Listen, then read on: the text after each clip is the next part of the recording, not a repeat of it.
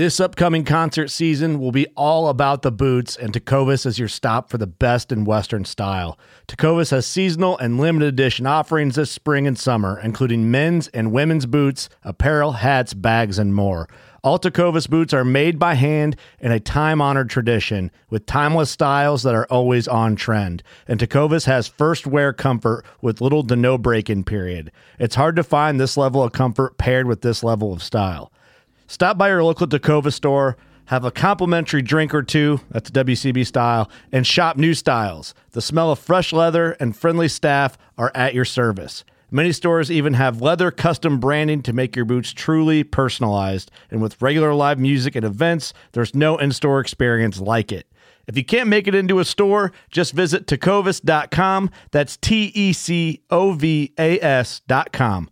They offer free shipping on all boots, as well as free returns and exchanges, and ship right to your door. Go to tecovas.com and find your new favorite pair of boots today. Fishing like a local isn't just about catching fish. It's about connecting with the environment and the people who call it home. It's about hearing the stories and traditions that have been passed down for generations and sharing unforgettable moments with the people you meet along the way. Fishing like a local is having an experience that stays with you forever. And with Fishing Booker, you can experience it too, no matter where you are. Discover your next adventure on Fishing Booker. Welcome back to the Paddle and Fin Podcast Network. We're brought to you by Pelican, built tough for all situations. Go to pelican.com. Yak Gadget, for all your fine kayak fishing accessory needs, go to yakgadget.com.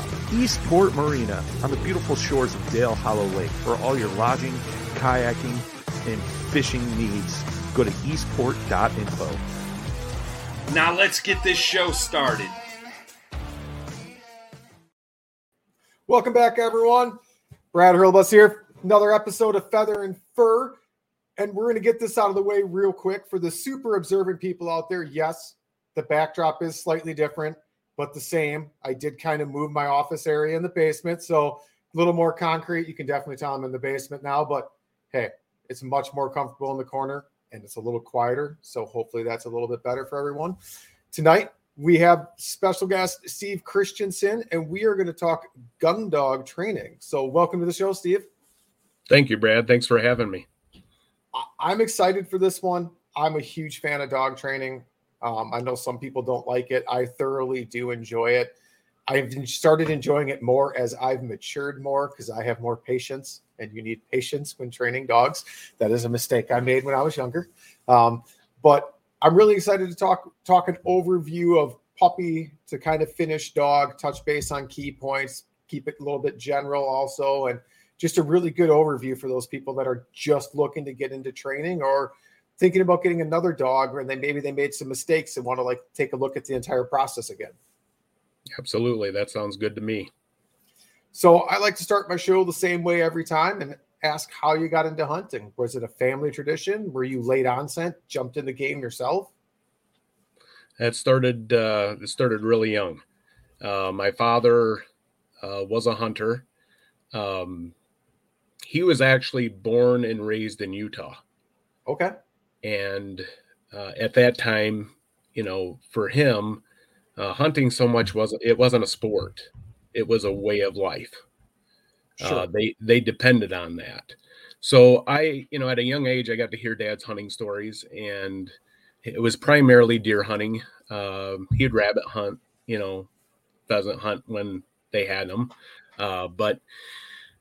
So listening to his stories really got me excited. And I think I started shooting when I was 8 years old. Okay. I started deer hunting actually in Wisconsin when I was 12. All right.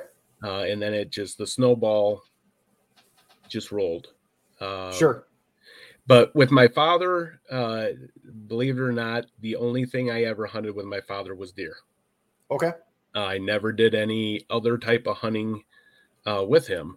And, he used to tell me stories of the retrievers that he had. And All right. then I come along and there's no retrievers. So you didn't grow up with dogs then? I did. I grew up with dogs, but not retrievers. Okay. The first dog that we had would have been a Springer Spaniel. All right. And we had him. The tough part was I was still pretty young, Sure. and Dad got really busy with a large family and work, and the dog actually did not get the time that he deserved. So we did the right thing. We had very close friends that loved the dog, and they took him. Okay. And the nice thing about that is he knew that I was really attached. So we're looking at that 12, 13-year-old age. Sure. And so he would actually invite me to come out, and he had a black lab and Springer. So I still got to hunt over the dog. Oh, nice.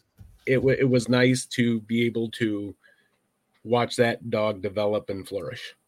Right. So, but for the dogs, that came for me a little bit later. I've been doing it now for about 20 years. Wow. That's a lot of that's a lot of experience right there. It's a lot of time. It's a lot of hard work Right. and knowledge. So, and mistakes, as a trainer, you make your mistakes, that you learn, and you try to wake up every day and be a better dog trainer. Right. If you have that passion and you do it the way, in my opinion, the way you should do it. So for me, the dog started a little bit later. But that was, it was in me that I really, really wanted. I love dogs, but I was infatuated with the Labrador Retriever. And I think that at that time frame, I mean, they were still a really popular dog. Sure. But I just loved watching, TV and seeing retrievers work. And then the Great Outdoor Games came along, and I watched, the first Great Outdoor Games, and I thought, man, that is amazing. And that really kind of got its hooks into me, the whole competition aspect. But I just thought, boy, that's just amazing. You can get a dog to do that. Right. And be able to have that relationship with that dog. And one minute it's curled up next to you on the couch, because I spoil my dogs. And then the next minute you're out there and the dog's working and doing what it loves to do, and you're enjoying the ride, if you will. I mean, that's a great thing about a lab. I loved my lab. I loved them to death. They've got a really good off switch. They really do. I mean, they have such a high drive in the field, and like every dog, they need exercise. I'm not saying you can't exercise your dog, but they have a really good off switch where they can turn it off in the house. Yes. Now, I agree with you on that, but I also agree that when you're looking at genetics, that can play a role in it too. Sure. But I don't. Yeah, that's a generalization. They're like, but I don't want to be when I say that, because I've had super high powered field trial dogs field trial champions, and sure. I actually had a male out of one of the best reproducing black males in history, and he was a great dog. Like you said, he had the off switch. He was just a big baby. But you can find some of those dogs that are a little bit more higher strung, and that with the pointers and some of those other breeds, but that's what they're bred to do. They're bred to run big and large, and you need to know that. So I would say when it comes to the genetics, for the most part, just do your research. First and foremost, in my opinion. What a segue. There's just starting about picking out a puppy, hey? We just rolled right into that. That sounds good. Yeah. Thank you. Yeah. So I won't go too deep into it, but because we could have, that you could have a whole topic on just that. But the first thing that I will say is health. Okay. So when you're going to look at a puppy, whatever kennel or breeder you want to look at, educate yourself first on the breed, no matter what retriever breed it is, any dog for that matter. Educate yourself, know what their health issues or their possibilities are. for years, the Labrador Retriever, the other breeds, was just hips and elbows, Right. Well, we've evolved so much farther in science and medicine to figure out other issues. So I would say look at the health. So there's so many things that have come up, and it's difficult to try and test for all of them, but we try to do the best we can to test for as much as we can. So make sure that the sire and the dam have their health clearances, because there's things out there. There's a ton of people that have them that, good example I mentioned, exercise induced collapse, or central nuclear myopathy. They have no idea what those are. And so first and foremost, try to get good health clearances on sire and dam. And if you got questions, there's plenty of people out there that have knowledge on that, but do your research. For gun dog aspect, in my opinion, you want to put the odds in your favor. Okay. So what I mean by that is looking at a pedigree and understanding what that pedigree means. Okay. Now, can you get a dog with no pedigree to hunt and hunt very well? Absolutely. I've seen those dogs. I've had some of those dogs. Brad, I've taken mixed breed dogs and made them hunting dogs. So it's not impossible, but in my opinion, when you're looking at the pedigree, that should tell you a story, of what that lineage has done. Okay. Now, the other thing is, I do know, so if you're looking at the pedigree and you see titles in there, senior hunter, master hunter, field champion, amateur field champion, or if you jump in on the HRC side, you got your hunting retriever champion. So that will help you, those genetics are there. So you're upping your odds for success. Okay. Sure. Now, that being said, I also know dogs that are field trial champions that have never hunted a day in their life. Right. And vice versa. So do your research on that as well. When you call the breeder, ask, does the sire and dam hunt, if you're looking for a gun dog? So put the odds in your favor from that aspect. The other part is, so when we go into, let's say we're going in to pick our puppy. So a lot of people, they get excited. They get all worked up. Oh my gosh, it's time to get the puppy, and they get so excited / nervous. I want to make sure I pick the right puppy. I want to have the greatest dog. And first and foremost, pick the litter. First of all, pick the litter, because just like I said earlier, you're going to build your success if you go with a good litter. Then the next thing that I say, and some people, will disagree, but I like letting the puppy pick you. All right.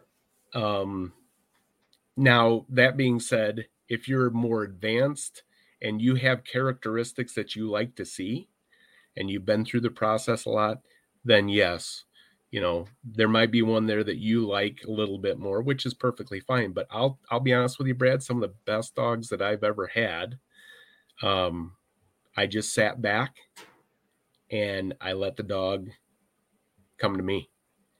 Sure. And warm up to me, and they've been some of the best ones. So it's always there's nothing guaranteed, but I like sitting back, watching that puppy and seeing how they interact. But I also like to see how they react to me. Sure. And that's great advice, especially for someone that hasn't been through this before. Or unless you're a kennel operator or something like that, or you like a lot of dog power in your stable for hunting, a lot of people only do this maybe 4 or 5 times throughout their lifetime. Right. Like this for the average weekend hunter, picking out a puppy is not an every year thing. It's an every 10-year thing, maybe. Right. Right. So, if that's not a process you're super comfortable with, you're like just letting the dog pick you, like you just said. That takes a lot of pressure off of you right away. Yeah. And I think the other thing that a good breeder will do is, you interview the people that are buying your puppies. If you do a good job, you interview them, what they're planning on doing. is this person going to hunt 5 times a year? Or is this person going to use this dog as a hunting operation dog? Right. And, so I think some of those, so you can, as a breeder, you watch those puppies develop and you can see characteristics and behaviors. And that can help the process as well. But by all means, I guess the best advice I could do is don't stress out about it. Enjoy it, because it's like they age and they're gone before you know it. You know what I mean? Enjoy that process, because it's really special. It really is. You're adding a valuable member to your family and to your life that you're going to have a wonderful journey with. Right. So by all means, don't stress about it. Everything will work out. I agree. That's great advice. It really is. I mean, I haven't picked out a puppy in years. My last 2 dogs have been rescues. So I'm excited. My next dog I will be getting a puppy. I am going to go through the whole puppy thing again. I love getting rescue dogs. Don't get me wrong. I love being able to like work with them, but they're always in the back of my mind. I'm like, man, if I would have got you as a puppy, I just can't, I can't fathom where you would actually be. Cause I see where we are today. And Right. I'll admit, I still kind of get frustrated with Pippa because she'll blow a point, or she'll just be being a bonehead out in the field. Sometimes I'm like, well, I've only had 4 years to work at you. You had 6 years of bad habits. And from where I got you to where you are now, I just have to accept that I haven't had that much time with you to break all these habits. And Right. So, yeah, I mean, I'm excited to get back into the puppy stage. I am. Well, and from, an outside perspective, of course, I haven't seen you work with your dog, but I would say you've done a great job. It sounds like you've done an amazing job with that dog. And like you said, to go from 6 years of habits that have been developed, and you've been able to work through that. And like you said, thank goodness you're more patient, and Right. you see that. But I think one of the other biggest things is knowing what the expectation should be. And I think that's very difficult for a lot of people. They get a dog and, I want the best dog in the woods. Right. Right. But it shouldn't be that way. It's not a competition. You're out there to enjoy it. So you realize that, when you got that dog, that there were going to be some challenges, and that you were going to have to work really, really hard. But the beautiful thing about that is the work that you've put in. You can sit back now, even though she's maybe not as polished, or, some of those bad habits kind of rear their head. Deep in your heart that you've bonded with that dog, and you've taken her to another level. Exactly. And that's a beautiful thing. And I mean, yeah, she was a lot of work. We worked through a lot of different issues, not like hunting and training helped work through other issues, right? Because it increases that bond. Just daily obedience training just builds that bond. Everything else, I mean, do we still have some issues? Absolutely. Compared to where we got her, though, it's amazing. So, yeah. So that's from that point. So you get that puppy, right? And so we'll roll into, what do I do, from here forward. And this is for, I want this to be for the guys that haven't trained many dogs, or just are looking into getting into it. So there's many ways to do it, but I'll kind of run through, my opinions and how I've done things for years. When you need mealtime inspiration, it's worth shopping Kroger, where you'll find over 30,000 mouth-watering choices that excite your inner foodie. And no matter what tasty choice you make, you'll enjoy our everyday low prices, plus extra ways to save, like digital coupons worth over $600 each week. You can also save up to $1 off per gallon at the pump with fuel points. More savings and more inspiring flavors make shopping Kroger worth it every time. Kroger, fresh for everyone. Fuel restrictions apply. But you get the puppy home, let the puppy be a puppy, Sure. And what I mean by that is people are so that, okay, I gotta, yes, training starts right away, but I think, in my opinion, the more important training is, of course, potty training, Right. And then you can start developing behaviors that you wanna develop. Okay, the retrieving should be fun. Okay, and what I do, or what I like to do with the retrieving, is I like to find a hallway in the house, and I will get, of course, like an item, maybe a small paint roller or something that the dog can handle for their size.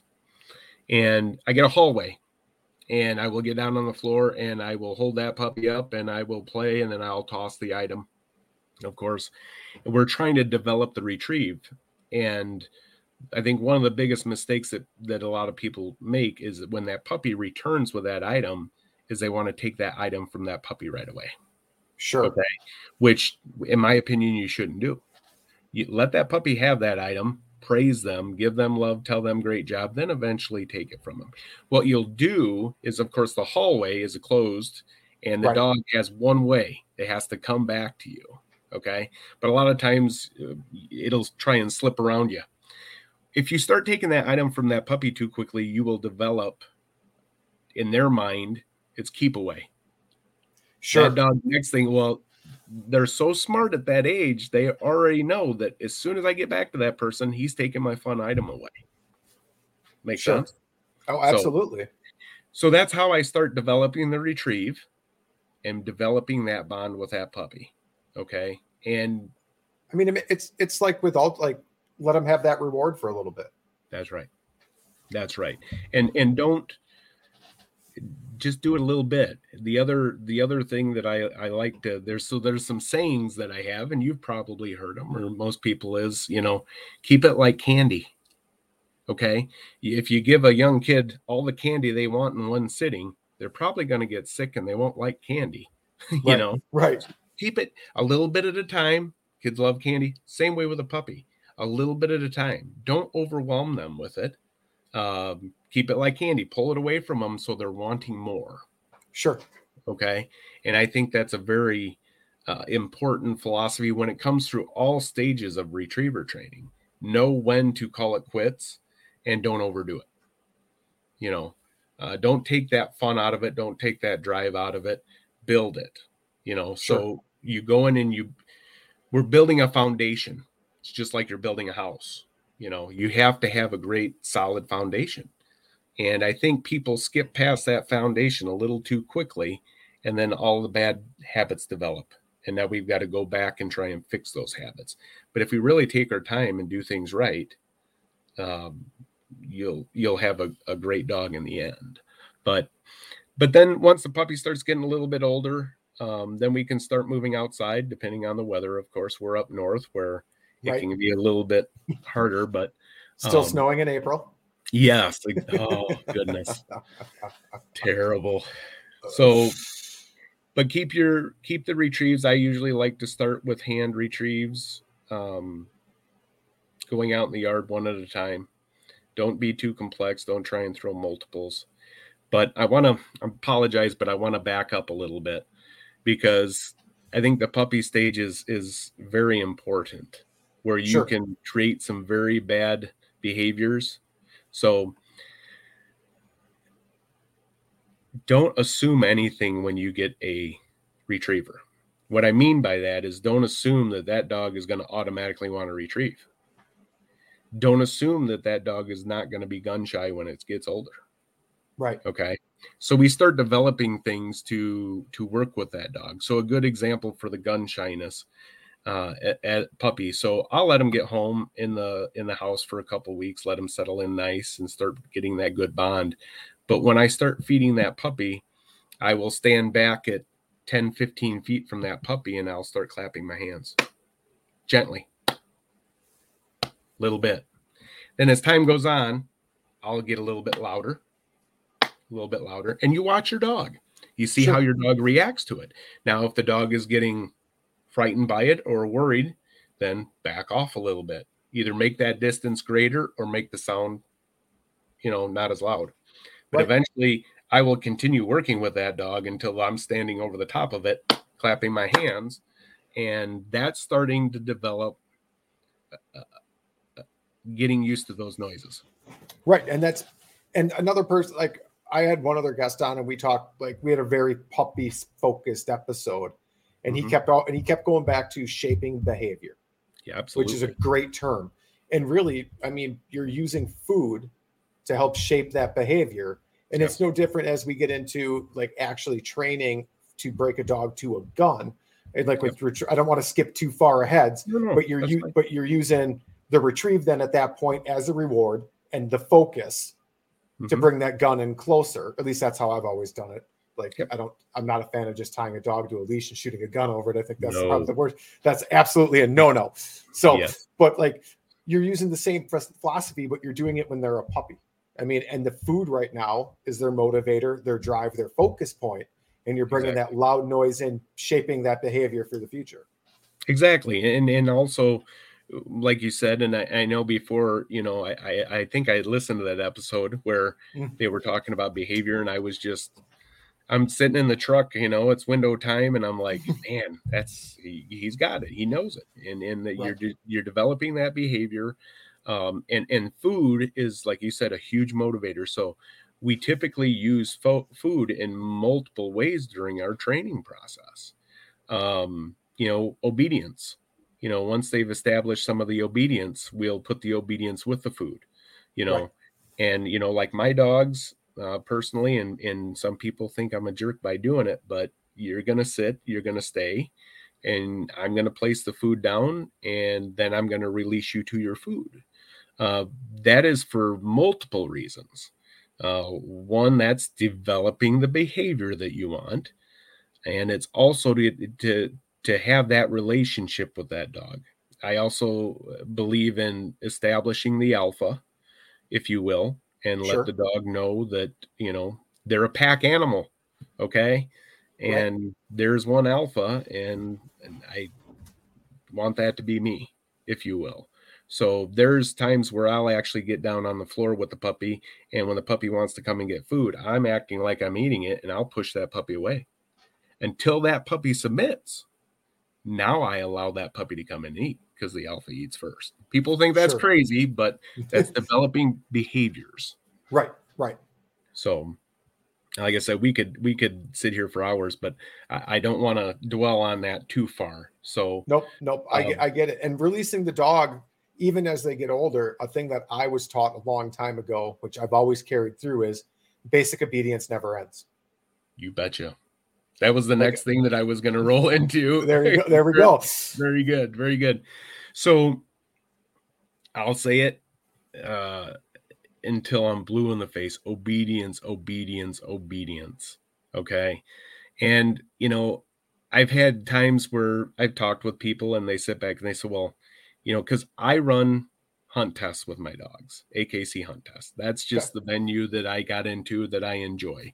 I've taken a hiatus from it just because life has been so busy, but and that's fine. But people are like, well, you know, you don't have to do that. You do that because you're competing your dogs in a hunt. And I said, no.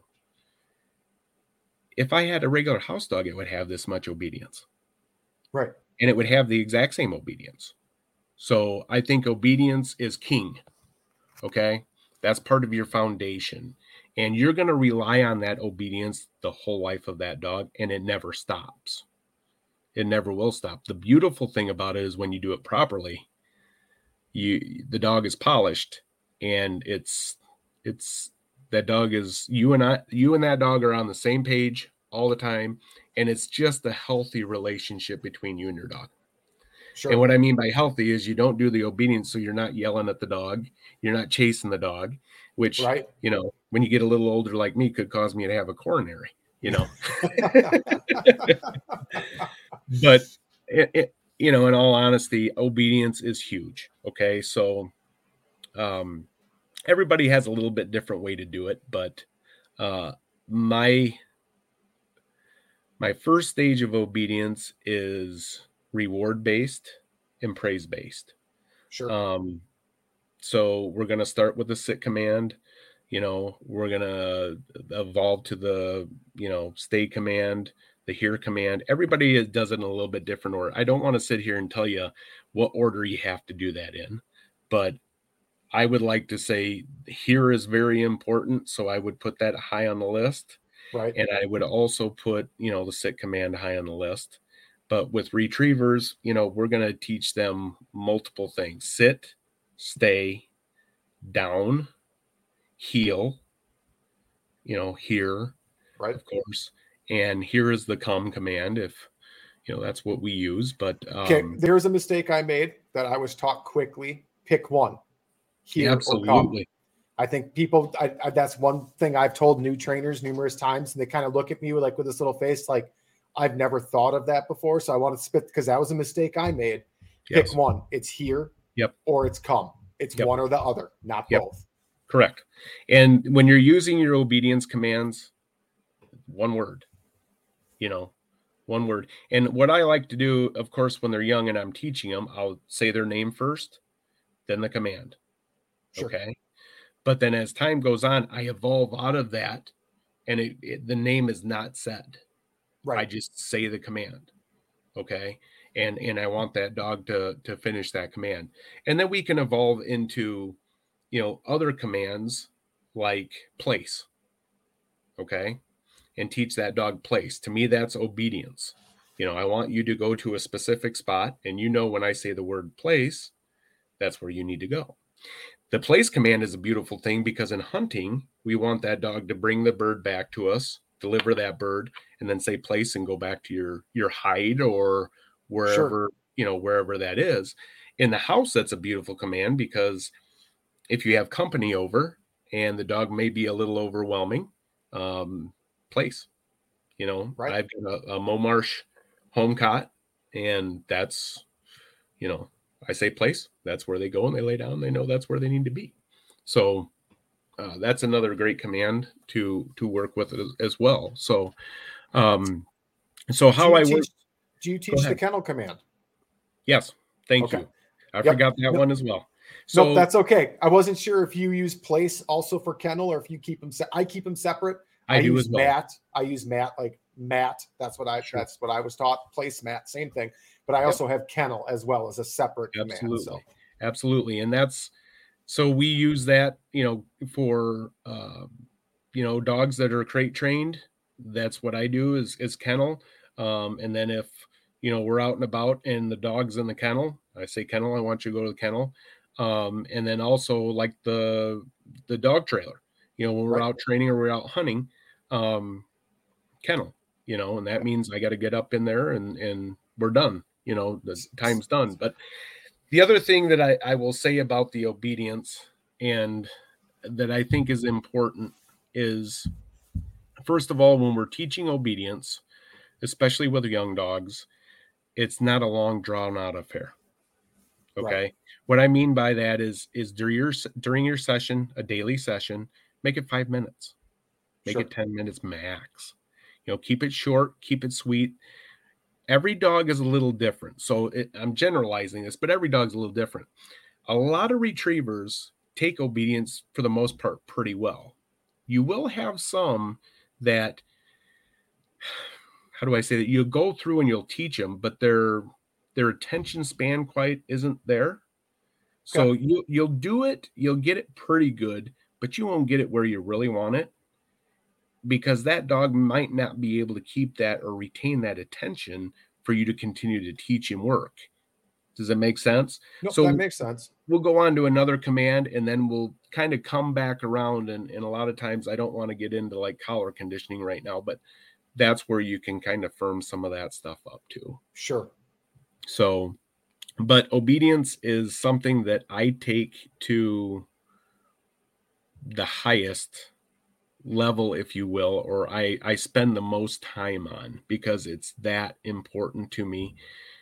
And, really it's not all about you. It's the safety of the dog. Right. You're out in the field and you're working now, good example. I used to pheasant hunt a lot of places along roadways. Sure. And I want to keep that dog safe, So I want good obedience on that dog.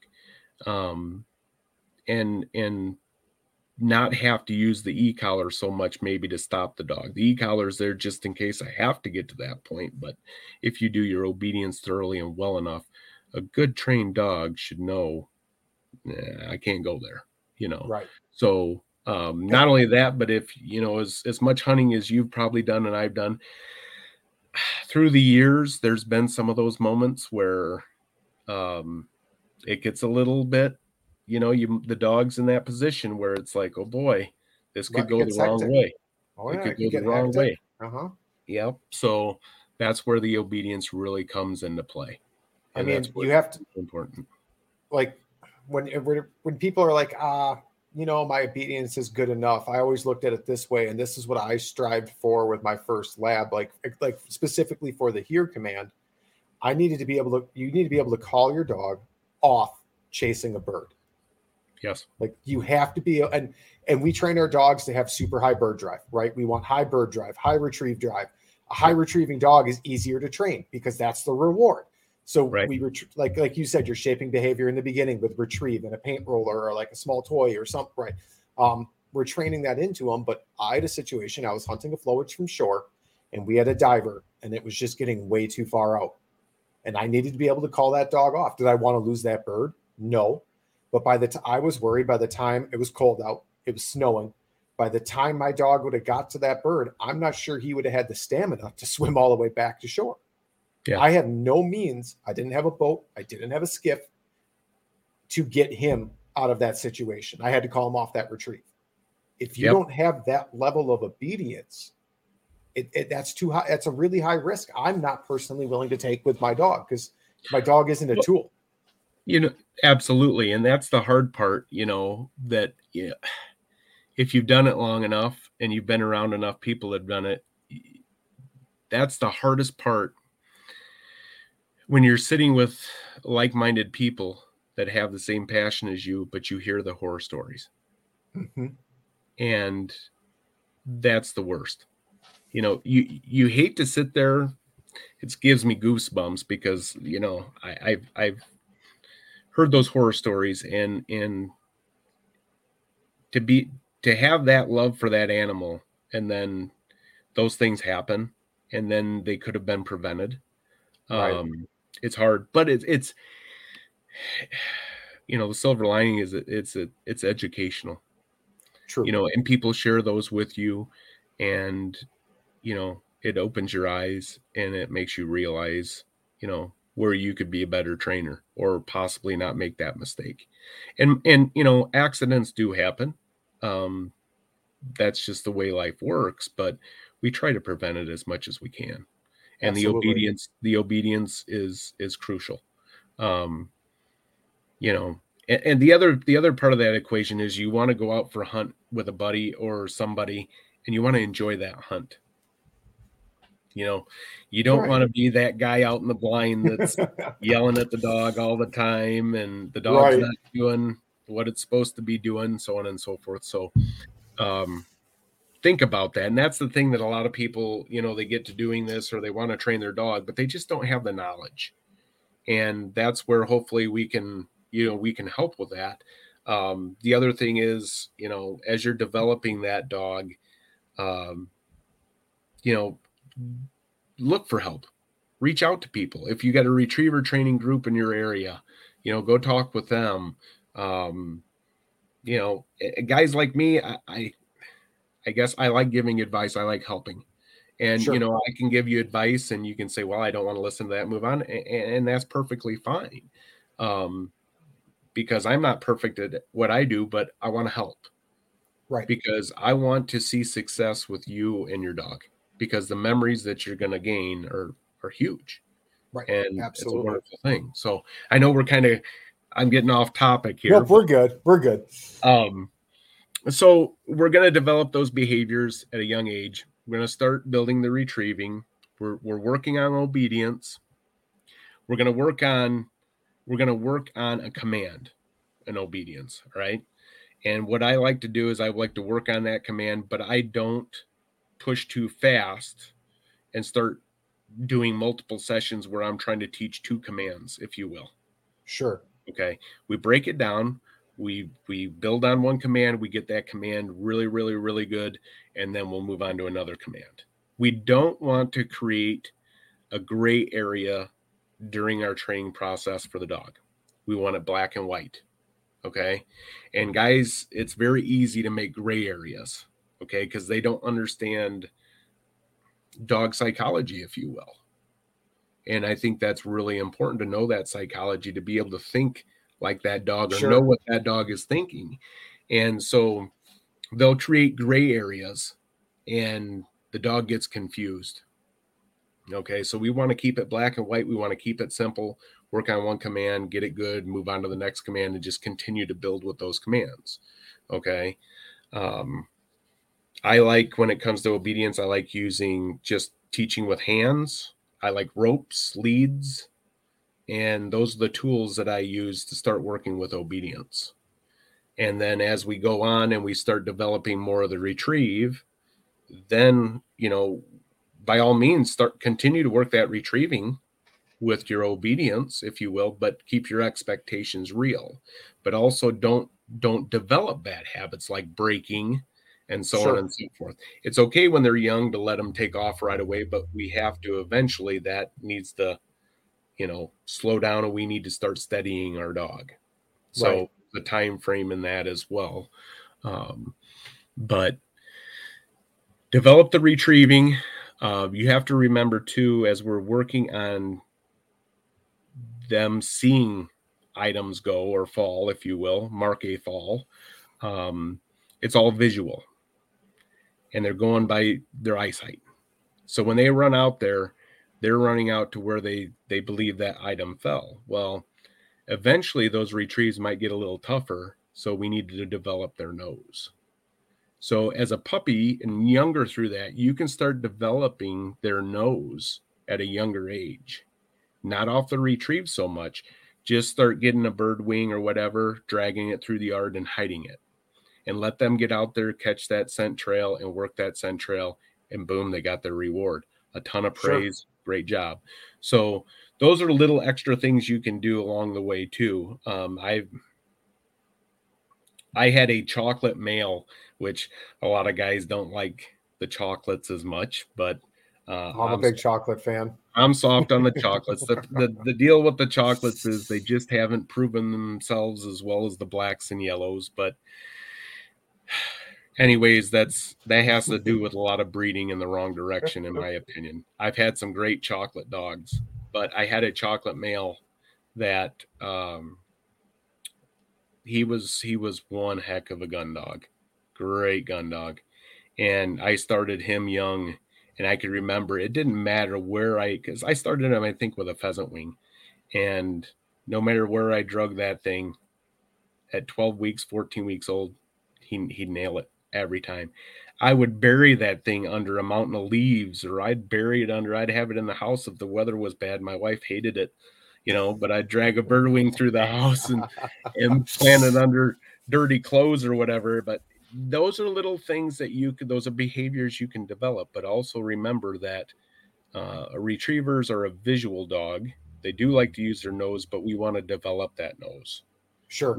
We want to be able to get them to understand that, in situations where a bird goes down, it might drift, or it might sail farther, or there's chaos going on and multiple birds are coming down if you're waterfowl hunting, and getting them to understand to use that nose. And that comes in time as they mature as well. But we can do little things to help develop it in a quicker fashion. Sure. So we're going to go out and we're going to start throwing retrieves for this dog in the yard. And if we've done a good job, we haven't promoted the keep away game, but always assume that might rear its head. So long lines are good for somebody that doesn't know. I mean, a long line, put a long line on. It's as long as you want it to be. But usually at a younger age, we're going to keep it about 50 feet, 60 feet. And that way you've got it just in case he wants to play keep away. You can reel him back in, and we're developing that. because you also have to remember that what we do in the house doesn't automatically transition to the yard, because we're going to do yard work and then we're going to evolve into full field work. Sure. Okay. And that, don't assume that as well as you're training the dog. A lot of people make that mistake. Well, he did it here. Why won't he do it here? Okay. Right. And that's, go ahead. I was going to say that wasn't a mistake I made, but that's a step I skipped. So to take that one step farther, you go from the house to the yard to the field to hunting. Yep. And the mistake I made was I thought I was simulating hunting situations well enough, and you just don't. I couldn't. I mean, you can't get that excitement when birds are working, and that so translates to a dog. I mean, I wouldn't say I made the mistake, but my dog wasn't ready yet. Right. Like, so I needed to step back and realize these first few hunts aren't for me. Like, I need to bring some people let them hunt with me. And I need to focus on getting my dog trained. Perfect. I'm glad you realize that, because that's the biggest thing. In most of the time, if I have, a client dog in, that's the biggest thing is, I've worked with that dog. I've trained that dog. Now I spend time with the owner and I work with him and the dog, him or her with the dog. Sure. And to let them know what they're doing wrong or what they need to do. But that's the next thing that I tell them, okay, is continue to train. Okay. Right. When you go hunting, if you can, go out there, set your gun down, and let your other guys do the shooting while you're controlling your dog. And that's huge. And then they said, well, I like shooting birds. I said, well, it's important that you follow up with all the obedience and the commands, because we want to keep the dog safe. Right. Right. And then I started throwing scenarios out there, and they're like, you can see them get real white, and they're like, yep, I'm not shooting. And it's like, you hate to paint that horror story, but you want to be honest with them. Right. Also, a breaking waterfowl dog is a bad deal. To me, I could never live with myself if I ever saw any harm to come to a dog because it broke to go after a bird. I agree. And also, we're talking young dogs here. I mean, right, depending on when you got your puppy, that first hunting season, 9 months, a year, maybe if you got the dog in the middle of hunting season, it might be a little over a year, right? Right. You're talking about skipping, 6 hunts maybe from shooting for the rest of the dog's life. Yeah. We're shaping future behaviors here for the rest of the dog's life. So don't look at it as, oh man, I can't shoot my limits or get some birds these few hunts. The dividends this is an exponential reward by taking that step back from being the hunter, becoming the dog trainer first. Yep. I mean, I really think that's where a lot of people go wrong. I went wrong there with my first as well. It's an evolution. It's an evolution as a hunter. And, I've heard it many times on the podcast, it's about shooting limits. We want to shoot limits. Well, you evolve through that. Right. Most guys do. And then, like you said, your first dog, your second dog, you learn your mistakes and you become a better trainer, and the dogs, get better as you become a better trainer. But it's hard for people to see that and understand that right away. Agreed. And I bring it up so people learn from my mistakes. They learn like everything seems like a rush. Like the puppy years go fast. Like you're trying to get the dog, like it seems like it's this huge rush to get the dog ready for its first hunting season. I want to get out. I want to shoot his first bird. Yep. Slow down. We're talking years here. Yep. This is a marathon, not a sprint. Well, my slogan, if you will, is enjoying the journey, one retrieve at a time. All right. And that's something that I don't know if anybody's ever said that before, but that was one day I was sitting there and I was thinking, this is a journey, right? And we hope it's a long journey. And that's the thing that you said there that I think is the most important is don't rush. When we're talking about any of this training, do not rush it. It's not worth it, because behaviors will not develop the way they need to develop.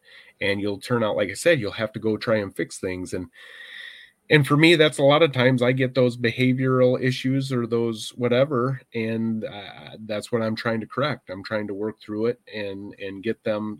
I've had dogs that people are like, "Well, you got a gun shy dog; it'll never hunt." Not all the time, but I've had gun shy dogs that were gun shy, and I got them through it. And so, but it's going to take a lot of time, a lot of work, Right? And there's no guarantee in that, but. Going back to what you said, don't rush any part of the training with the dog. Don't rush it. The second thing that I'll say is don't get mad. Don't get upset. And that's a mistake that a lot of people made. I've made it.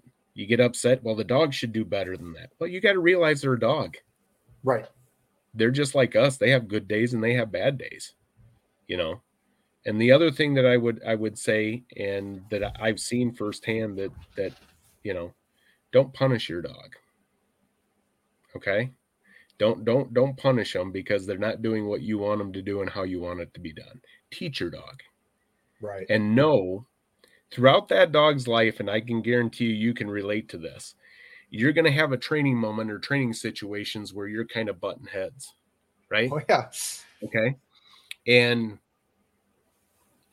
I would say in the old school was, all right, buddy, in certain situations, I do think that you have to hold your ground, but you have to be smart about how you do it, because if you overcorrect, you could set that dog back tremendously. Sure. Okay. But also know when to pick your battles. Okay. Know when you can have a successful outcome with that dog. And if that time is not right, call it quits for that day. Try to replicate that scenario in another day or another situation. If you know what went wrong, you'll be able to go to another area and try that again and teach that dog and work with that dog. Okay. And you said something huge there, which took me a while to if you're not getting it, it's okay to walk away from it. It's okay to come back to it, replicate it, set it up again. If you're working on something, it's okay just to go back, change it up, go back to a simpler task. Don't go back to a task at all. Just throw some fun bumpers or run around, completely change the atmosphere and go back to it a different day. Because as you said, it's not worth getting mad because the dog's going to feed off that energy. At least my dogs always have. If I start to get flustered or get mad, they start to respond even less, because now because what I have found, and now this is a huge generalization, if the dog is, my dogs normally came down to the fact they didn't actually understand what I wanted from them. I wasn't doing my part as a trainer yet. Yep. So I'm asking them to do something they don't understand. And if I get frustrated, they're not going to understand it when I'm frustrated if they didn't understand it when I wasn't. Absolutely. And that's the biggest thing there is like you were saying, the emotion. Right. Okay. I've been to, a lot of hunt tests and I always enjoy, of course, I love the highest level because that's the most intricate work. But I also love going at the lower level, like the junior level, where it's your younger dogs or they're just starting out.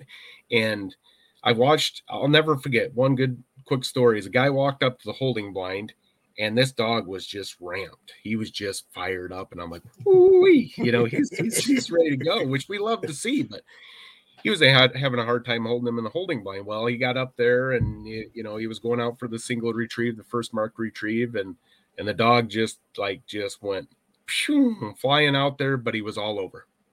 Finally, he had a big hunt, but he picked up the bird, brought it back. The second one, it was the same situation. So he came back, and I'm a firm believer you don't give advice unless it's asked, especially in that scenario. But I could tell that the guy had not really done this before, so I wanted to help. And so I walked up to him and I said, I said, you were pretty nervous, weren't you? I said, boy, that's a doozy of a test. And he said, oh yeah. And he's still kind of breathing hard. He's still just shaking, and I love seeing that. But in the same breath, I said, he's like, yeah, he's like, he's never done that. He's never, usually he runs right out and grabs. Anyways, I looked at him, I said, you're pretty nervous, weren't you? Yeah. I said, you know, that lead that you had that was running down to that dog, that was like an electrical line from you to that dog. I said, he felt every emotion in your body. And he just sat there and he's like, I said, they feel your emotions. So if you're nervous and you're all worked up, that's what got that dog all ramped up. I said, do me a favor in the next series. I said, come back. Your dog's going to nail it. Okay. Have faith that your dog is going to do wonderful. Envision it, whatever you have to do, but just try to stay as calm as you can. And he walked up to the line and you could see his demeanor was different. The way he handled it. First retrieve, bam, dog swims out there, nails it. Second retrieve, bam, swims out there, nails it. He comes back to me, he goes, wow, that was awesome. I said, it's as simple as that. And you're in the moment, so you don't understand it. But really, when you're training a dog, that's the same thing. Your emotions and your inflection, that is all directed towards that dog, and they're going to interpret that a different way. Right. Some dogs handle it really well. Some dogs don't handle it really well, if you will. So keep your emotions in check as a trainer, put your trainer's cap on and get to work and have those expectations. So, and that story just right there goes to show, like, those first couple of hunts, think about the emotions while hunting, and it's just going to be amplified. And that's why I go back real quick to that. Be a trainer first for those first couple of hunts, because the dog's never going to have experienced emotions from people around him as intense as when you're hunting and you're calling and the birds are working. And even you can call in a training scenario. My calling against, like, when there's actually birds working is way different sounding than when there's just me calling at a fake rubber duck on the water, right? Well, there's not a rubber duck, but you get what I'm saying. I mean, because you're putting more voice inflection into it. You're working the birds, and that's something they haven't even really, truly experienced.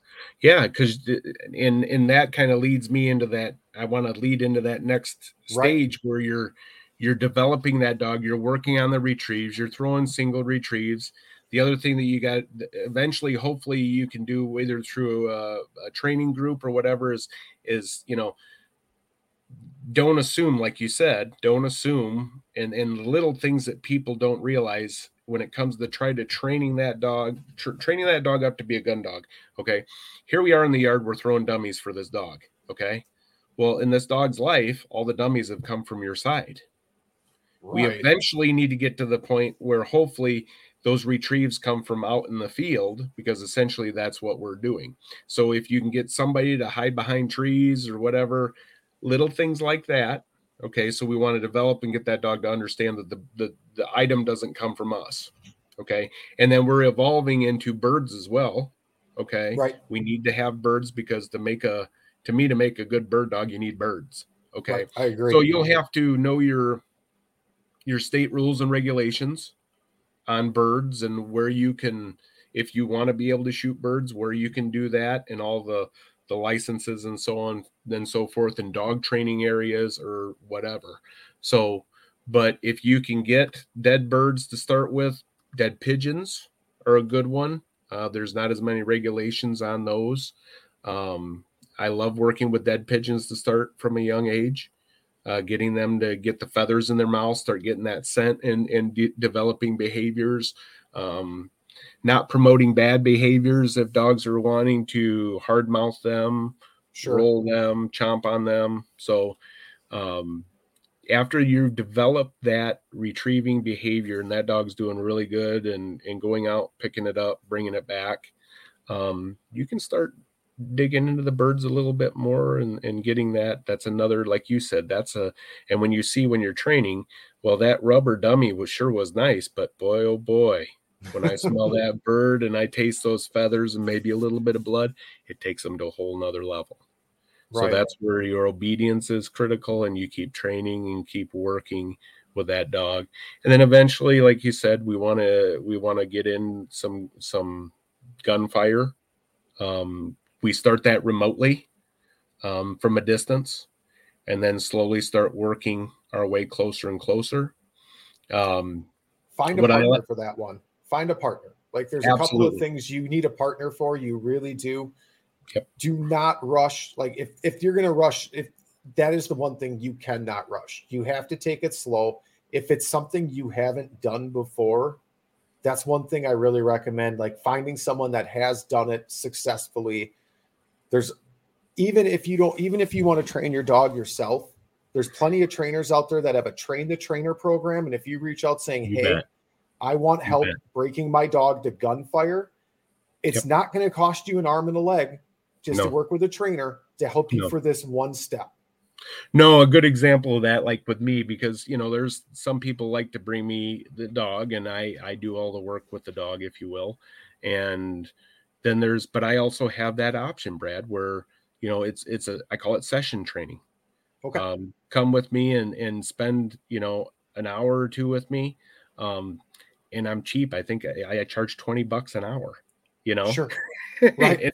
And that, I mean, $20 an hour really isn't bad, but that's the idea. Reach out to somebody that'll do that for you, and spend that hour. If that's the one thing you want to work on that and say, go to the trainer and say, this is what I want to work on. And right. They're going to help you. And, the other thing that's nice is a guy like me is I'll give you extra, I call them gold nuggets. I'll throw some more gold nuggets at you and say, hey, work on this while you're at home, because that's what it's about.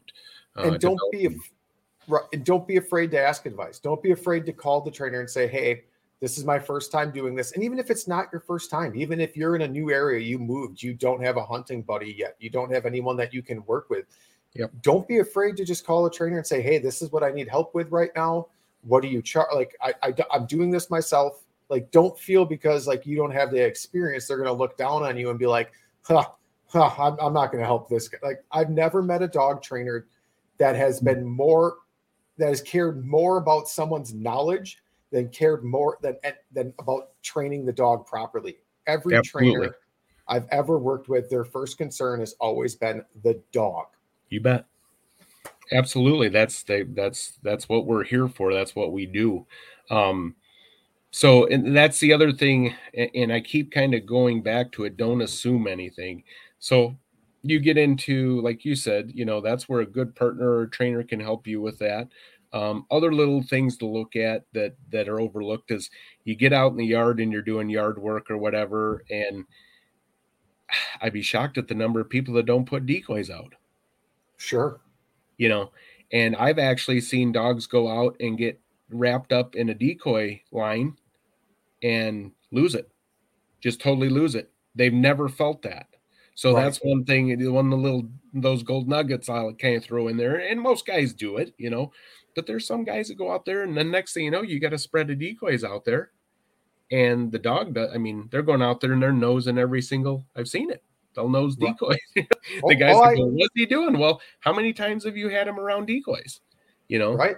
And I actually, you call me crazy, but I'll take a decoy rope and I'll wrap it around the waist of my dog. And I'll throw a dummy out there because the concept is not me throwing the dummy. The concept is I want you to feel that around you. Sure. And I want you to feel when you're swimming through the water, that decoy slapping you in the back. You're okay. It's not going to bother me. I got to still go get the bird and I'm going to bring it back. So it's simple little things like that. I know I get off on a tangent. I apologize. Well, no, that's really good advice. And also try to as things progress, train in areas where you're going to, or similar areas where you're going to hunt. I mean, an issue I had with my Griff, which we haven't really worked through, but I don't use her that much for the first time I took her out when there was grass, like thick grass and some decoys, and she got confused. And it's because it was just because she wasn't used to that environment and she wasn't sure what to do, and it was a new environment is really what it was. I mean, and that's I wanted to, and I was going to get there, and I'm glad you brought that up, because that's the one thing is the socialization of the dog. Not only are we from a young age, we're socializing that dog to different sights, sounds, smells. I want to be able to take my dog with another dog and hunt. So we're going to make sure our dogs are good around. So I'm going to socialize with other animals. But I think just what you said is one of the biggest mistakes that people make is they do a ton of yard work. They don't do as much field work. But when they do field work, and that's difficult. And I understand, because it's hard to find places sometimes to do that. Right. But, you try to get that dog as many different places and do as many different training scenarios, because we want that dog to take that into stride.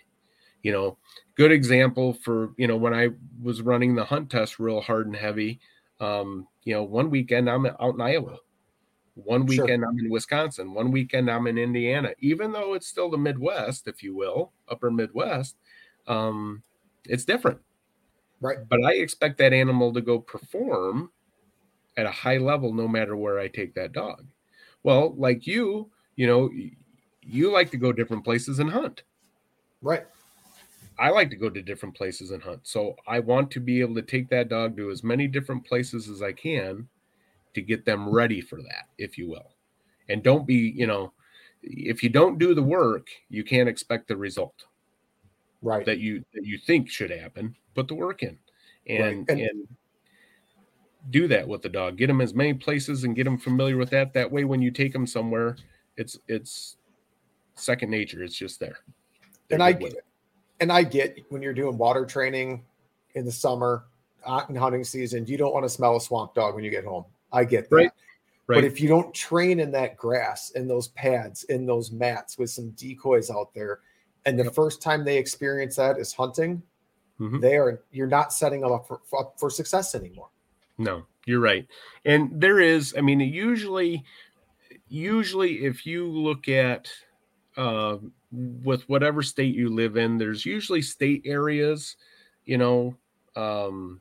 that you can go train dogs, or they have dog training areas. So you do have to put the legwork in to find those places. But we're pretty fortunate in the area where we live.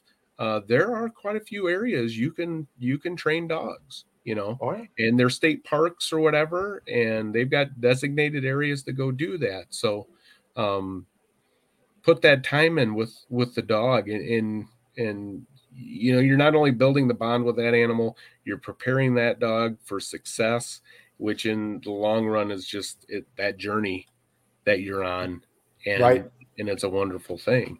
But so those are the little things, that you're going to look at through the development of the dog. But you're going to, like you said, we're going to go through gunfire. We're going to start associating the gunfire with the retrieve. And then eventually, as you move it in closer, then that evolves into you firing the blank or whatever, because that's usually we shoot poppers or so on and so forth. But I'm also developing the marking off the gun barrel. Okay. Sure. And the dog is starting to look out in the field. Well, the bird's now coming from the field. And I know when the gun goes bang, if we're a good shot and we did our job. Right. Which we know. So get the eye from the dog that's like, what are you doing, man? So, but we start evolving into that, and we're putting that puzzle together for that dog, if you will. And they start understanding that. So the marking off the gun barrel. The other thing, and like you said, the hardest part is to simulate all of this. But that's where if you can get a training group, because there's different training groups. Southern Wisconsin has a bunch of different ones. Northern Illinois has some. But check your local areas and see where if they do have a club, because those are the things that you can work on that's hard to simulate one-on-one. Right. And good example, if you go duck hunting, it might be just you or a buddy, but say you're invited and there's 8 or 9 of you. Sure. You get 8 or 9 guns going off, it gets a little crazy. Okay. Right. And that happens a lot. And that could be overwhelming for that dog. But that's a situation where if you've got a training group and you get together and say, hey, can we work on this? I don't know any trainers that would say, no, I don't want to do that, right. Because you're there to better another person's dog and to help them, and you want success. So, and you get a group together that size. Even if you have an experienced dog, like we said, obedience is you're always training obedience. So even if my dog has been experienced to that, we get this group together. I would throw my dog in the ring too once we're done working with your dog, just to polish. Yep. Yeah, you can never stop polishing, in my opinion. Just like you said, Brad, you never stop working and training. You never stop teaching, in my opinion. You polish it like you said, that you've got it all down, but then you polish it and you continue to polish it and you continue to polish it. And then when they get old and gray, maybe you let them get away with a little bit, but you know what I mean. They've earned that right to retire and maybe, you know, I'm saying, well, that one might be going a little deaf from all the gunfire, but you know darn good and well it's not going deaf. Yeah, it's a crazy, like you said, it's a journey, but it's an amazing journey. And as you build that bond throughout the years, that's another reason why I say don't rush. I mean, you don't want to rush it. Like it goes so fast the way it is. Yeah, I agree. And then you have to decide also when you're going through the process, you know, what is your expectations of a gun dog? Okay. My expectations might be a little bit different than your expectations. Okay. So how advanced do you want the training to be? But that's up to you as an individual. You know, for me, I love training. One of my favorite parts of retriever training is teaching blind retrieves. Sure. In handling and casting. Well, I know a lot of guys that have gun dogs. They don't do that. They don't want it. They just, you know, they don't go that far in detail. But from my aspect, why I love doing it, I just love that because not a lot of that DNA is in that animal to do that. That's all taught. Sure. You know, you might have a genetic line that is more apt to run straighter lines when you're sending them back on a blind retrieve. I believe that is there. Okay. I mean, I've seen that with some of my Sure. genetics, but it's all taught. So we're teaching that to the animal. I love doing that. But what I always tell people when they say, I don't want to go that far or that advanced, I said, well, I love it because you have more success at getting that bird back. Right. And ultimately, as a conservationist, in my opinion, you're out there, you want to, any bird you bring down, you want to get it. Okay. Agreed. So if I can send that dog back and work with that dog through hand signals and casting to get that dog on that cripple or that bird as soon as I can, that's what I want to do. I don't want to lose that bird. Agreed. Okay. So is it for everybody? No. But that jumps way into more of the advanced stage. But I think a lot of people, if they would actually spend the time to do that and do it right, they would really get that much more enjoyment out of that with the dog. And I also think at that level of training, your bond becomes so much stronger. Sure. So much stronger because you're building that trust between you and that dog, and it really takes it to another level, you know. So absolutely. I know I jumped ahead there, but that's not too far ahead, a little bit, but not too far. Yeah, but you know, just to back up a little bit after I think we're trying to put the scenarios together or the things that could be downfalls for guys. Right. I mean, we don't have enough time to really go step by step through everything. I know we're in it pretty far, but you know, I know we jumped over a lot, but that would be, you know, and also the other part of the equation with the blind retrieve is, you know, if you're knocking multiple birds down, you can't expect that dog to mark all those birds down. Right. You got 3 or 4 guys out there and they're dropping, you know, 2 or 3 birds a piece if you're really good shots, but you're going to have some sale maybe or go somewhere else that the dog can't mark it or see it. So that's where the blind retrieves come in nice as well. You know, let them go pick up the birds that they see if you want. But what I like it for is that cripple. Okay. I've got 3 or 4 birds stone dead on the water, if you will, or I know they're really not going anywhere, but I see one that's going. Good training. I'm going to pull that dog off those other birds and I'm going to send that dog for that cripple. And Sure. Then we can take our time and we can finish picking up the rest of the retrieves. So right. I love it for that aspect, for the cripples, especially for a gun dog. Yeah, absolutely. And that makes perfect sense. Yeah. And that's the thing is if you do that and you learn that, and you work with, even if you work, like I said, you work with a trainer, because there's a lot of knowledge that goes into that. There really is. But if you find a good trainer or somebody that's willing to work with you and help you, yeah. And there's stuff out there you can read that's good. Sure. There's DVDs, there's reading, that'll work you through that and teach you how to do that.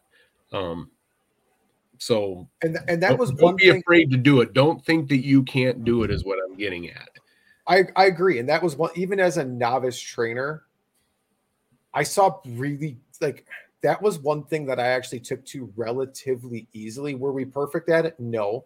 Mm-hmm. But I was able to train a really, really good back cast. Mm-hmm. I had good left and right. And was it perfect? No. I mean, it wasn't. I'm still an amateur trainer by far. But I could cast my dog normally good enough to get him on the scent trail of that bird and let his nose take over. So perfect. Even if you don't want to go all the way through it and you're like, I don't know. Even if you can just train a good solid back cast, you get your dog lined up, you give him a solid back, and you can get him on that scent trail. That's way farther than nothing.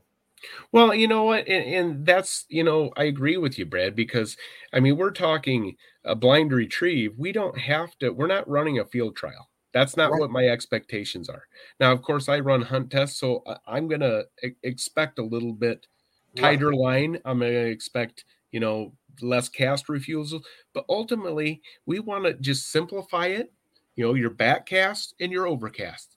You don't need to worry about angle backs. You don't need to worry so much about angle.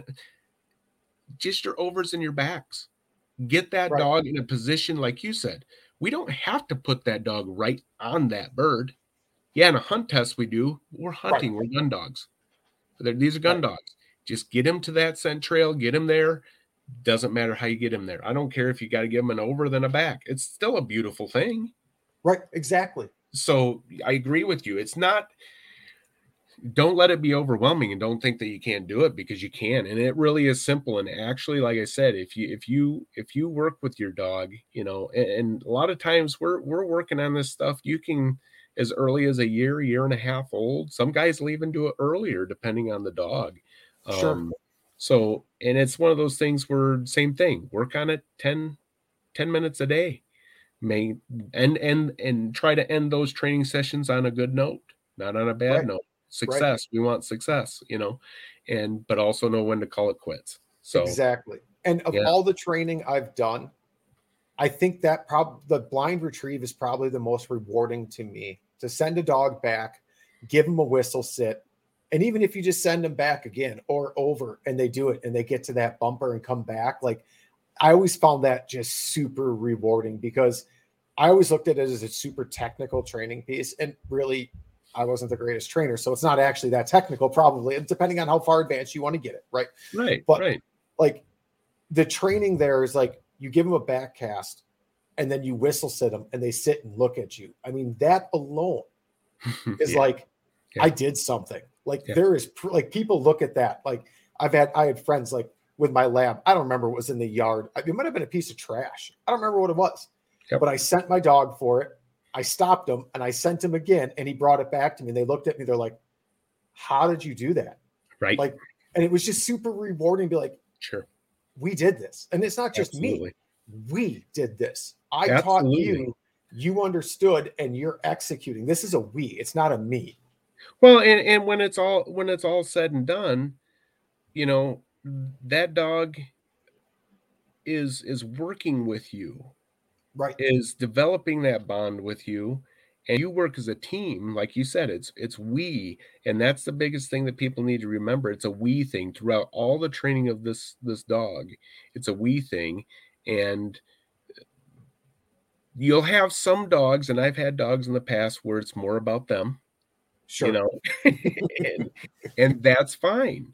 That's fine, but they still need to know some of the rules that go along with it, and so on and so forth. But ultimately, even those dogs where it was more of them, I still loved every second of it, and I wouldn't have traded it for the world, and some of those dogs ended up being the best dogs I've had, Sure. So yeah, by all means, I think for those guys that have never went to that level or are thinking they want to go to that level, just do your research on it. Reach out to people, help. It can be done. And I don't want people to shy away from it. It can be done. And like you said, when you're out there and you're in the blind and, you know, you send a dog on a blind retrieve and you get that bird, the guys are sitting there next to you going, oh my gosh, how did you do that? You're sitting there and you don't want to puff your chest up, but you're like, I love that, you know? Exactly. Because you don't want to get cocky. Because when you get cocky, that's when your dog becomes a bonehead. And now you just karma is real when it comes to dogs. You are not kidding. That is the truth, 100% truth right there. But yeah, they're wonderful to work with, and if you do your work, you will have a wonderful ride, to say the least. You know, and the memories that you have, and then of course, it's always the hard time when they cross the rainbow bridge, right? If you will. But one of the biggest things that I always say is hold on to those precious memories, you know, that you have, and cherish those, and also realize that not every dog is created equal. Okay. So I have that a lot with the, you know, with people that are coming to get puppies, you know, and that's part of it. Is I'm fortunate that a good majority of the people that get a puppy have had retrievers before, you know, and one of the first things they like to talk about is their last dog, you know, and which is great. I love to do that, but I have to remind them that now this is a different dog. You know, this is not old Gus. And, you know, you have to realize that when you're going into it, that, you know, this isn't the same dog. So your expectations have to be realistic as well. Right. So, and it's very true. Not all no dog is the same. And no dogs are, and some dogs have other strong points than others. I mean, my lab's a great example of that. Could I keep him steady in a blind? Yeah. Was he a much better upland dog because he just had the crazy drive for that, which led me into my passion for grouse hunting? Absolutely. He was. He really, I mean, there was a difference there. I mean, he was a high-strung, high-energy lab, which you could keep steady, but you could tell he didn't enjoy being steady. But you let him loose in the woods or a pheasant field, there was a different fire in him. Brad, I've had those dogs. I had that chocolate male that I was telling you about. He was a great retriever, did a great job. Same thing though, his steadiness, he would push me every chance he got to break on a bird, you know what I mean? But pheasant hunting was his true passion. Sure. That dog, I used to tell everybody else, hey, if he could, I mean, he literally wanted to burn the grass down. I mean, he was a retriever that ran and hunted like a pointer. Sure. He was not a quartering lab. I learned that early in his career, I call it, if you will. He was a wind checking dog. He would make his nice loop. My biggest thing was keeping him within range, so we're not bumping birds. Okay? Man, they might have came from the same lineage because my chocolate was so similar to that. He would ride the wind with his nose up, and you would swear. There's times I'd see him.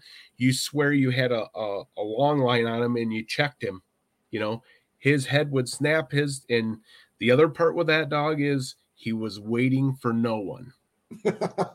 I'm telling you, he would not wait. If he smelled that bird, he was on it, and you better be up there to try and get that bird. But man, that's so funny. It's so similar because my lab was real. Like he was great at wind checking, and like you could see when he got a good bird scent when he would transition from wind to ground, and like his tail would change and it'd be perfectly flat like a helicopter going back and forth, no circles, no up and downs, just perfectly fat. And you better get moving because you're not going to hold him back. Like he's going to chase this running bird. And my buddy would always laugh because he'd see me pick up my pace through the woods or through the field. And he knew I'd be like, man, it's Birdie. We got to go. Like he's not slowing down. If this bird's running, he's going to find it. I want to tell you a story, and I'm going to try and make this as short as I can, but I have to share this story. It's one of my favorite stories of this dog. I had taken my oldest son, who is now 23. He's in the Marine Corps. As a matter of fact, he's on leave, and I just picked him up at the airport today. I took him on his very first hunt, and I believe he's 8 years old. Okay. And so we got out to the field, and we got there early because multiple different people had an opportunity to hunt this field. It was private land, but we got out there early because I wanted to have a good hunt with him for his first hunt. And I decided to run just this dog alone. So we got into the field. We heard roosters cackling first thing in the morning. So we got in the field, and a rooster had flushed on my side, and old Deadeye here missed all 3 shots. Well, the bird circled around behind us, and it was a 90-degree angle in the fence line. And the bird sailed over probably 150 yards and come down over the fence line and sat back on. And I told my son, I said, well, we'll see what the rest of the field does here, but we'll circle back eventually. So we worked through the field, and we were flushing. He was flushing some hens, and he ended up flushing a rooster, I think, to my side, and I got it. And then we kept going, some more birds. Flushed another bird. There was another guy in the field that had a Weimaraner. Okay. So I shoot this bird, okay, and my male is running over there to retrieve, and all of a sudden he puts the brakes on. Well, this guy's 300 yards from me, and he's staggered, but we're kind of working towards each other. We're trying to be safe, but this guy's not moving down at the other end of the field. Well, I go up, and I'm like, well, why isn't he retrieving the bird? Well, this Weimaraner, I had no idea this Weimaraner was there. I dumped this bird right in this dog's lap, if you will. He picked it up, and he's just standing there. Well, I walked up to this Weim, and I'm trying to give him all the release commands, and he's growling at me, and I'm thinking, oh, my goodness, this dog's going to tear me apart. Anyways, I get the bird. The dog goes on. We keep going. We flush another bird to my son's side, and he misses it, and it flies all the way to this other guy, and he dumps it. Well, he's got no dog. I sent my dog on the retrieve. Anyways, he comes back. He's got the bird. I'm like, well, that was really smart, Steve. Now you got to walk this bird all the way over to this guy. So I do. Well, at this time, we're working with the wind in our face. Okay. And so we walked with the guy, and I said, your dog was all the way up there. He apologized. I said, it's okay, no problem. I said, do you want to walk with us and hunt back towards him? He's like, nah, I'll just stay here. You know, he saw my young son. He's like, I know this is kind of special for you guys. So we went on, we flushed some more birds. Now we're working with the wind at our back. Well, we get back, and you flush multiple birds. Anyways, we get back. The dog's, it's early season, so the dog's a little tired. And of course, my son is, those little legs are trying to work through the field. So I said, let's just take a break for a little while. I said, do you want to keep hunting? And he said, oh, absolutely. So let's take a break. Let's water the dog, give the dog a break. So we did. And we lined back up on that next fence line where that other rooster had went. So I put my son towards the outside because I'm hoping the fence line will cause them to flush, his way.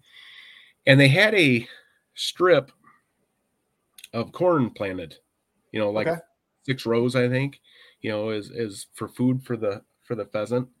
And so I had the dog at heel, and I looked at my son. I said, are you ready? And he's like, yeah, I'm ready, Dad. And I said, hunt him up. And as soon as I said, hunt him up, he jumped over into the corn rows. I had him in the grass, jumped over in the corn rows, and he took off like he was on a blind retrieve.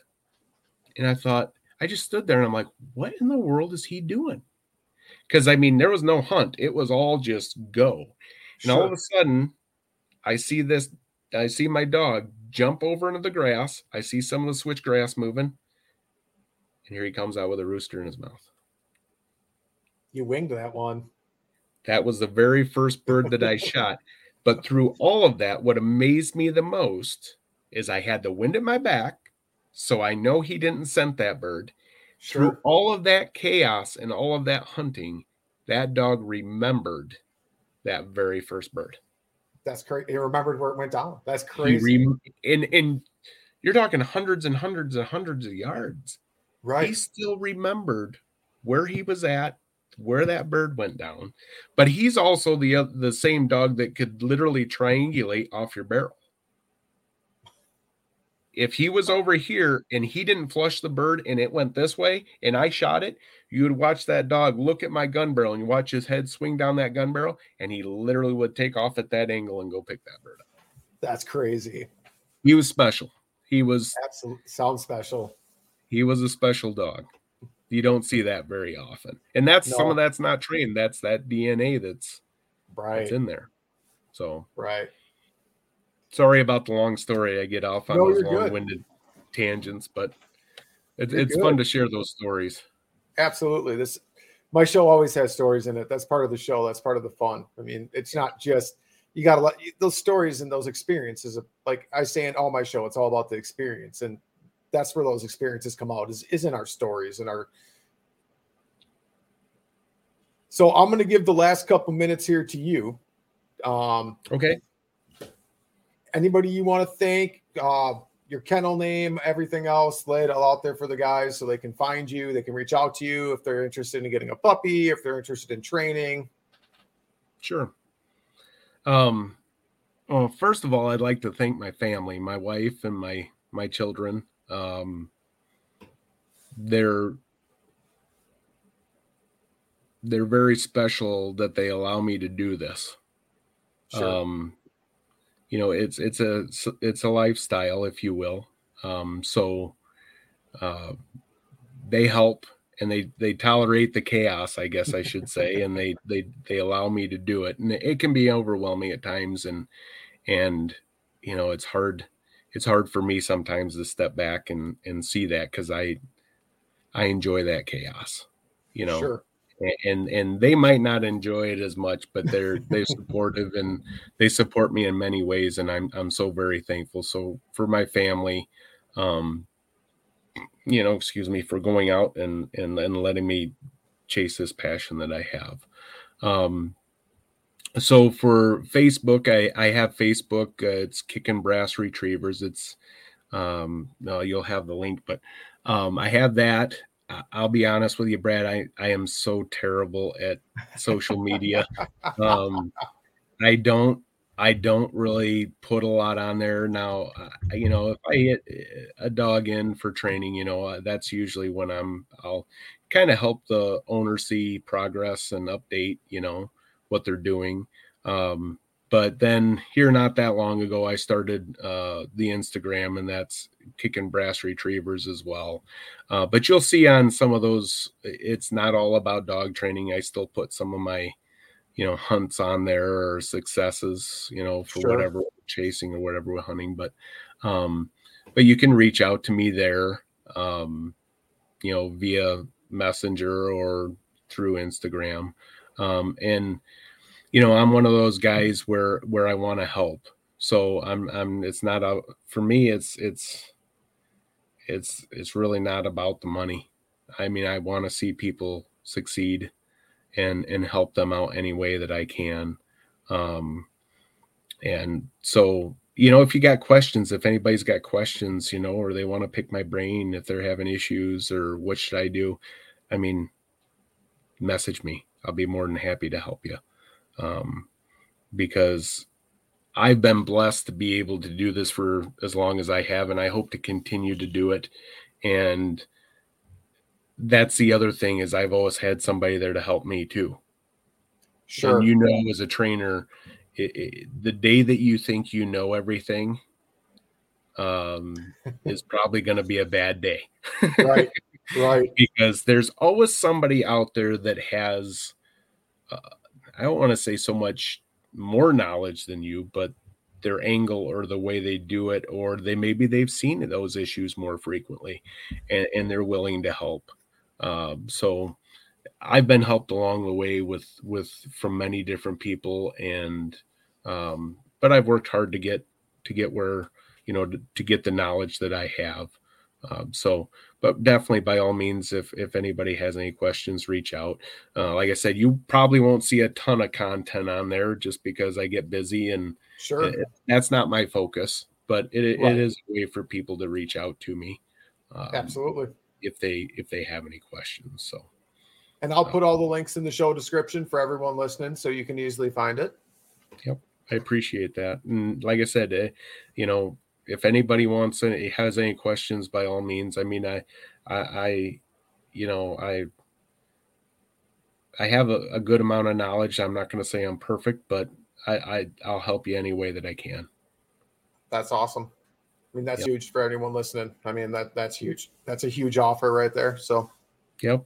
And just, that's the thing is I get it with people. There's a lot of times where people don't want to bring their dog in. It's hard for them to bring a dog in for training and leave that dog with another person. And I understand that. So that's why I like doing session training. And then also in the same, if you live in Florida, you live in wherever, I don't just message me. If you got questions, I'll be more than happy to help you.